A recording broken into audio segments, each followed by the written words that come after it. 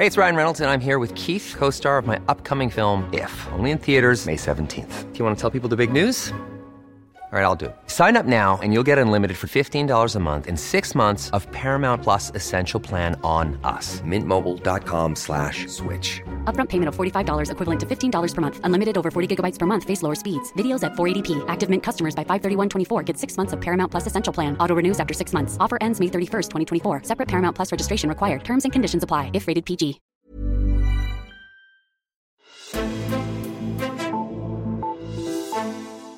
Nærmest alle ved efterhånden, hvem Søren Brostrøm han er. Sundhedsstyrelsens direktør stod side om side med statsministeren, da hun annoncerede nedlukningen af Danmark under coronavirusen. Og siden da, der blev Brostrøm et kendt ansigt i befolkningen.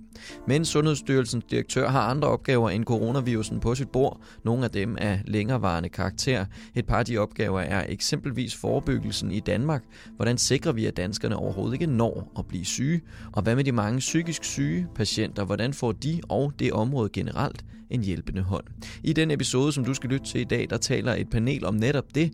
Her har min kollega sundhedspolitisk analytiker Ole Toft besøg af Søren Brostrøm og Sissel Winge, der er seniorprojektleder i VIVE og tidligere sundhedschef i Gladsaxe Kommune. Og så er Mads Koch Hansen også på besøg. Han er tidligere formand for Lægeforeningen og netop afgået lægelig direktør på Sygehus Lillebælt. De er på besøg i Ole Tofts sundhedspodcast, som du også skal finde i dit podcast feed. Men i første omgang så får du et udklip af det seneste interview lige her. Jeg hedder Henrik Axel Bugter. Rigtig god fornøjelse med episoden. Fordi nu skal vi faktisk tale om et emne, som jeg ved ligger der rigtig meget på sinde, nemlig forebyggelse. Det er jo en central del af Sundhedsstyrelsens selvforståelse, eller hvad? Ja, det er det. Det er simpelthen helt centralt. Folkesundhed og forebyggelse, det er sådan set i vores DNA. Og det har det været fra dag 1, da vi blev født i 1909, og stort set alle lande i verden, jeg kender, har en eller anden form for folkesundhedsmyndighed, som har forebyggelsen af folkesundheden som sin primære opgave. Ja, men så lad os da dykke ned i, hvordan det egentlig går. Og i 2018, der udgav I jo den her sundhedsprofil, hvor jeg spurgte 180.000 danskere om deres helbred. Og vi kunne lige læse, hvad I egentlig skrev i indledningen til rapporten, hvor I havde analyseret tallene. På mange måder går det tilbage med danskernes sundhed, skrev forebyggelseschef Jette Brun. Og så rammer hun ellers op, hvad den viste. Flere overvægtige, flere spiser usundt, mange rører sig for let. Og så nævner hun, at det fald, der har været i andelen af rygere gennem de seneste årtier, det er stagneret, samtidig med, at andelen, der ryger, stiger blandt de yngste aldersgrupper. Og så skriver hun også, at andelen, der har dårligt mentalt helbred og er stresset, er også steget, især blandt kvinder. Og så sundhedsprofilen viser også, at der stadig er social ulighed i sundhed. Du kan lige lægge til, at vi har verdensrekord i unge struk også. Ja, nemlig. Nu er vi i gang med de festlige detaljer. Ja, Søren, de sidste 20 års forebyggelse, har det været spildt på gulvet? Nej, overhovedet ikke. Der er også nogle succeser undervejs, og jeg synes, at vi skal også nævne, det druknede lidt i corona, men tobakspriserne blev hævet i Danmark midt under corona. Jeg synes, at det brede tobaksforlig, hvor man fik kigget på en lang række ting, ikke kun afgifterne på tobak, men også regulering, reklamer og så videre, og også e-cigaretter og ting, og så det var et kæmpe gennembrud for forebyggelsen, og det forventer vi bestemt har en betydelig effekt på tobaksrygningen i Danmark, særligt i forhold til de unge, som er den indsats, som er så ekstremt vigtig. Det er rigtigt, altså nu så vi den der europæiske skolebørnsundersøgelse, der kom ud, og det er rigtigt, vi har en Europarekord, og det er ikke engang i unges druk. Det er børn, vi snakker om. Det er 13-15 år i skolebørn, som vi ligger suverænt i top år efter år i forhold til, hvor mange der har drukket sig i hegnet inden for de sidste 30 dage, hvor mange der har prøvet alkohol osv. osv. Og det er både blandt drenge og piger, og det er helt forfærdeligt. Og det kan vi ikke være bekendt, og vi har altså en usund kultur i Danmark omkring det. Det har vi. Fordi det er jo ikke børnene selv. Altså for det første, hvordan får en 15-årig fat i alkohol? Vi har jo trods alt alligevel også aldersgrænser og sådan noget. Ikke? Der er nogle forældre, der er nogle voksne, som ikke er deres ansvar modent. Det er nogle forældre, det er nogle skoleledere, og det er andre voksne, som bør være ansvarlige. Og det er sådan set dem. Jeg vil ikke skyde skylden på børnene, men de voksne, der har ansvaret for børnene, de har altså en rolle at spille. Der har kommunerne og skolerne, de har en kæmpe rolle at spille. Hvad vil du gøre? Lave nogle fine pjecer og sende ud, eller? Nej, jeg vil gerne, der er mange forskellige, ligesom på tobaksområdet, Ole, så er der ikke et quick fix, men mange forskellige ting. Der er noget regulering, som kan kræve noget lovgivning og noget afgift, og som er nogle politiske beslutninger. Hvis man hæver aldersgrænsen for alkohol, vil man afgiftsbelægge alkohol, vil man lave minimumspriser for alkohol. Det kan vi som Sundhedsstyrelse beskrive, hvad der er nede i en værktøjskasse, ligesom vi har gjort på tobaksområdet. Vi kan sige, hvad vi ved virker, men det er jo politisk valg at tage det ind. Altså afgifter og aldersgrænser, det er selvfølgelig politisk valg. Det skal det også være i et samfund som vores. Og reglerne for natbevilling og udskænkning, det er noget, der ligger lokalt. Det er en kommunalbestyrelse, der kan lægge en linje. Det kan man også gøre nationalt. Vi kan beskrive, hvad der ligger i værktøjskassen. Skolerne kan tage et kæmpe ansvar her i forhold til det. Og der har vi også haft noget dialog, både med skolelederne og særligt gymnasielederne omkring det, og der er også nogle fremskridt. Altså de der kæmpe store drukfester, som der var for nogle år siden ude i Dyrehaven for nystartede gymnasieelever, de er der ikke rigtig mere. Så der er dog sket noget. De er i hvert fald ikke lige så vilde, som de var. Kan jeg anbefale, at Altinget har lavet en rundspørge til alle sundhedsordfører, for at høre, om de mener, at man skal hæve alderen til 18 for. Og der er der nogen, der siger nej, og nogen, der faktisk en del, der er ved at sige, vi er ved at kigge på området. Så det kunne lyde lidt som om, at der er nogle politikere, der er ved at se på, hvad mener de andre, skal vi hoppe samtidig. Det var vel lidt det, der skete på tobaksområdet, at inden for relativt kort tid, så var folk lige pludselig klar til at gøre noget der, eller hvad jeg tror problemet, jeg skal ikke gøre mig klog på forebyggelse, men problemet med alkohol er jo, at det her, det kan vi godt diskutere med forældrene, mens de sidder og drikker rødvin til maden alle weekendafterne, mens de ryger ikke. Så der er noget mere clear-cut på rygning, end den er på alkohol, fordi børnene gør jo, som de ser forældrene gør. Og jeg bor i en del af Jylland, hvor det ikke er ualmindeligt, at man i weekenden kører ned og fylder bilen op til randen med dåseøl og dåsesodavand og tager det med hjem til Danmark. Det vil for højere afgift i Danmark ikke gøre noget som helst ved. Vi er simpelthen nødt til at have nogle alternative festmuligheder og nogle alternative aktiviteter til de her unge mennesker, fordi der er ikke noget nu. Og så kan de mødes til private fester og drikke, helst der, hvor forældrene ikke er hjemme, for der er ingen, der orker at have 20 teenager fulde i sit hjem, når man selv er der. Så jeg tænker, der er en opgave i forhold til at finde nogle gode alternativer, så det ikke bare bliver et fravalg af alkohol, men der bliver tilvalg af nogle andre ting, tror jeg.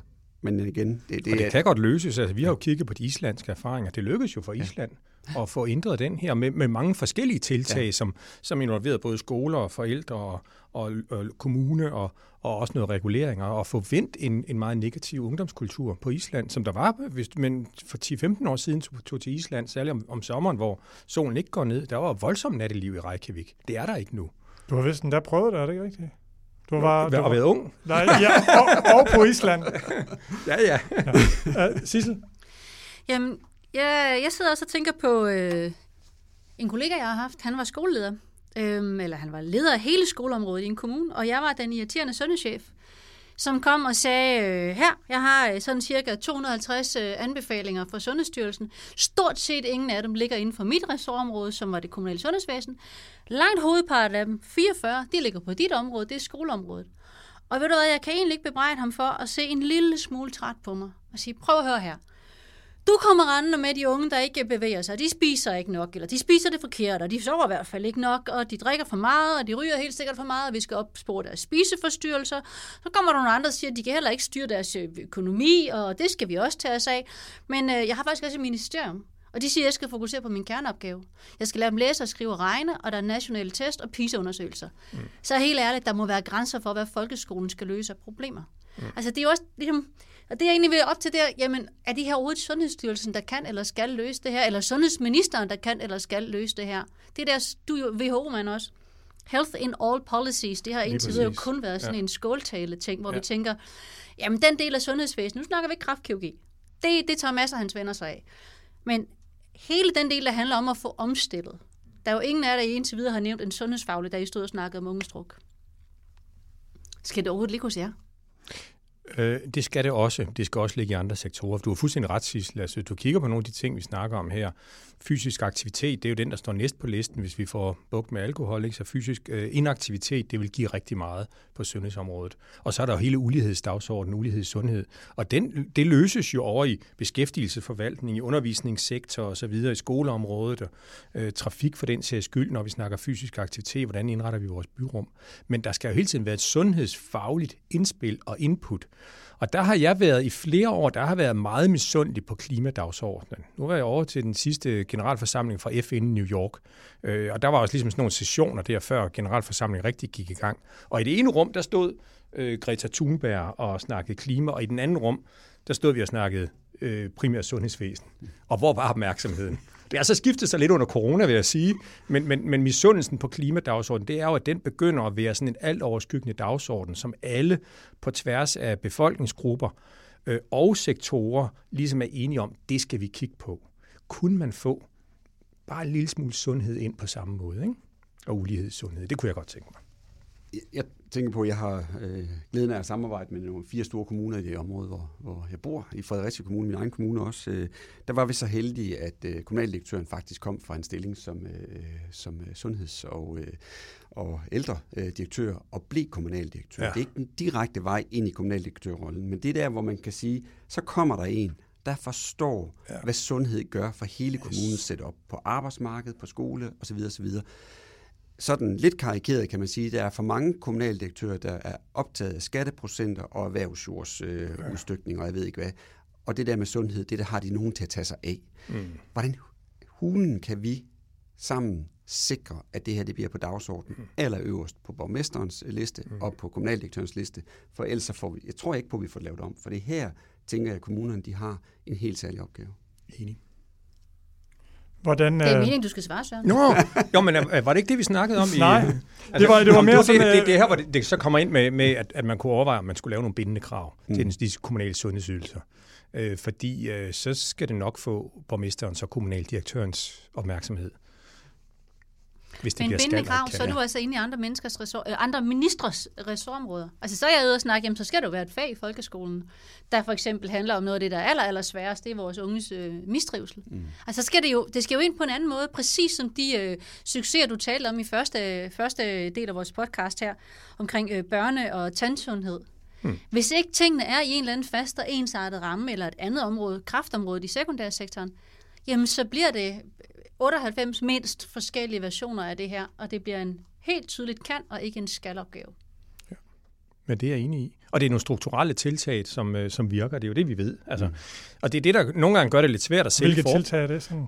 Jo, men altså strukturelle tiltag, det er de rammer, man sætter, det er den regulering, der er omkring tingene og så videre. Ikke? Altså hvis man for eksempel siger, at vi gerne vil have mere fysisk aktivitet, så kan man jo godt gå ind og sige, okay, hvordan skal vores offentlige rum indrettes? Hvordan skal vores offentlige institutioner indrettes? Skal der være elevatorfri dage i offentlige institutioner, så man bruger trappen? Skal man nudge folk til at tage trappen? Så der er alle mulige ting, som er velbeskrevne og effektive i den situation, som man kan bruge.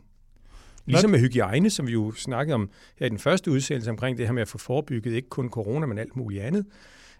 Kan man lægge ind i bygningsregulativer, at der for eksempel skal være ordentlig udluftning og afstand, at der skal være kontaktfri løsninger, så vi ikke skal tage fat i håndtaget.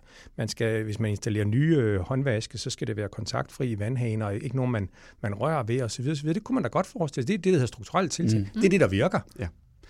Jeg vil bare lige sige, at vi installerede de der vandhaner på vores nye sygehus nede i Kolding, og vi har skiftet dem alle sammen, fordi der sidder en lille membran, som er verdensmester i at huse legionella-bakterier.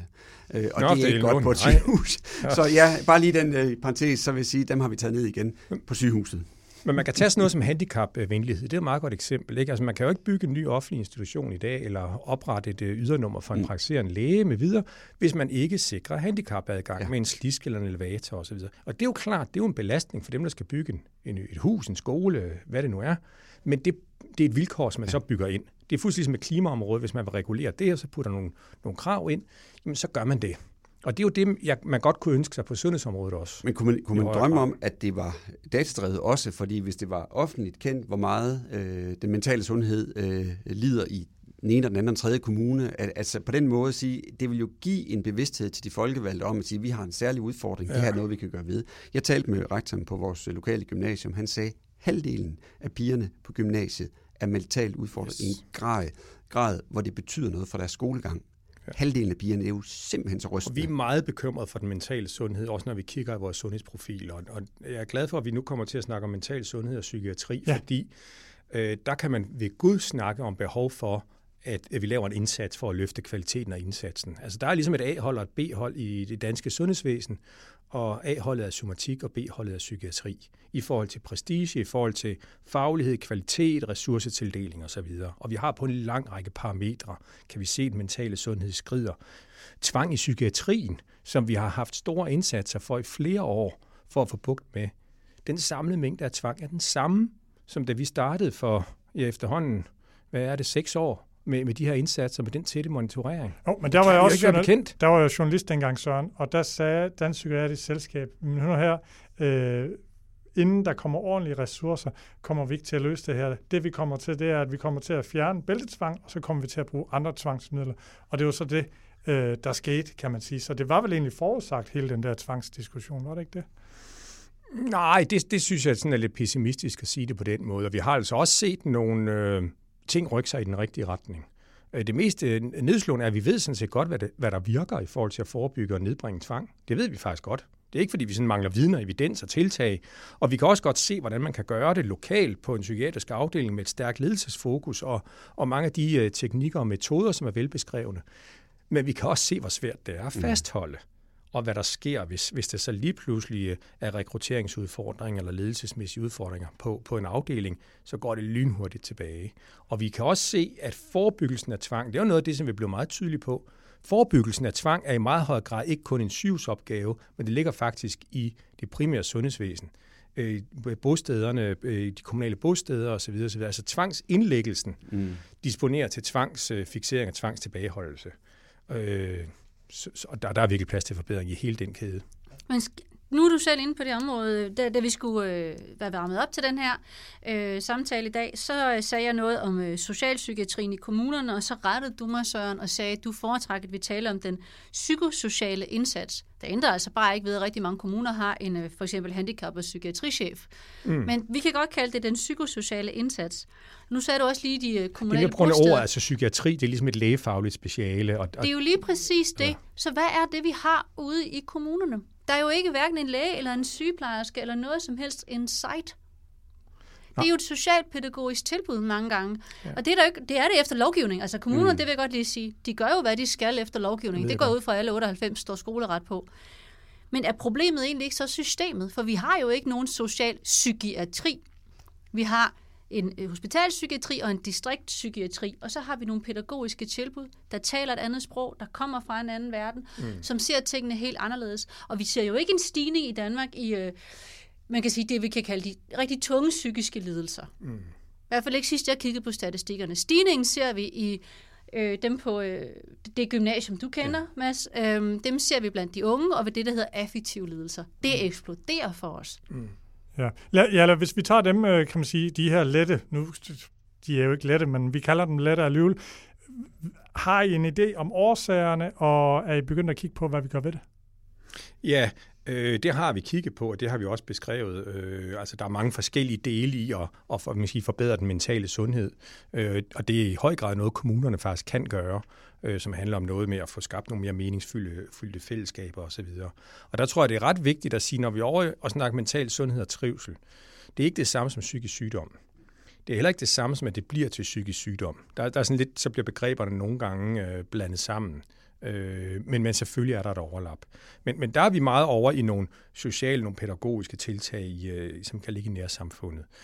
Når vi snakker bostederne, de kommunale bosteder for mennesker med psykisk lidelse, så er det jo folk, der er psykisk syge, som har haft en kontakt til den regionale behandlingspsykiatri, som er i behandling, men som så flytter tilbage. Og der sker et kæmpe stort kvalitetsdyk, når man bliver sluppet fra den regionale psykiatri, og så kommer ud i et bosted, som primært er pædagogisk i indhold. Og det synes jeg, at det, som vi...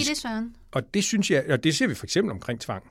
Og det ser vi også omkring sådan noget som, får man det optimale medicinering eller behandling for sin sygdom, får man en rehabilitering, som er nødvendigt, får man behandlet anden lidelse end den psykiske lidelse. Altså der er jo en voldsom underbehandling eller fejlbehandling af somatiske lidelser hos mennesker med psykisk lidelse.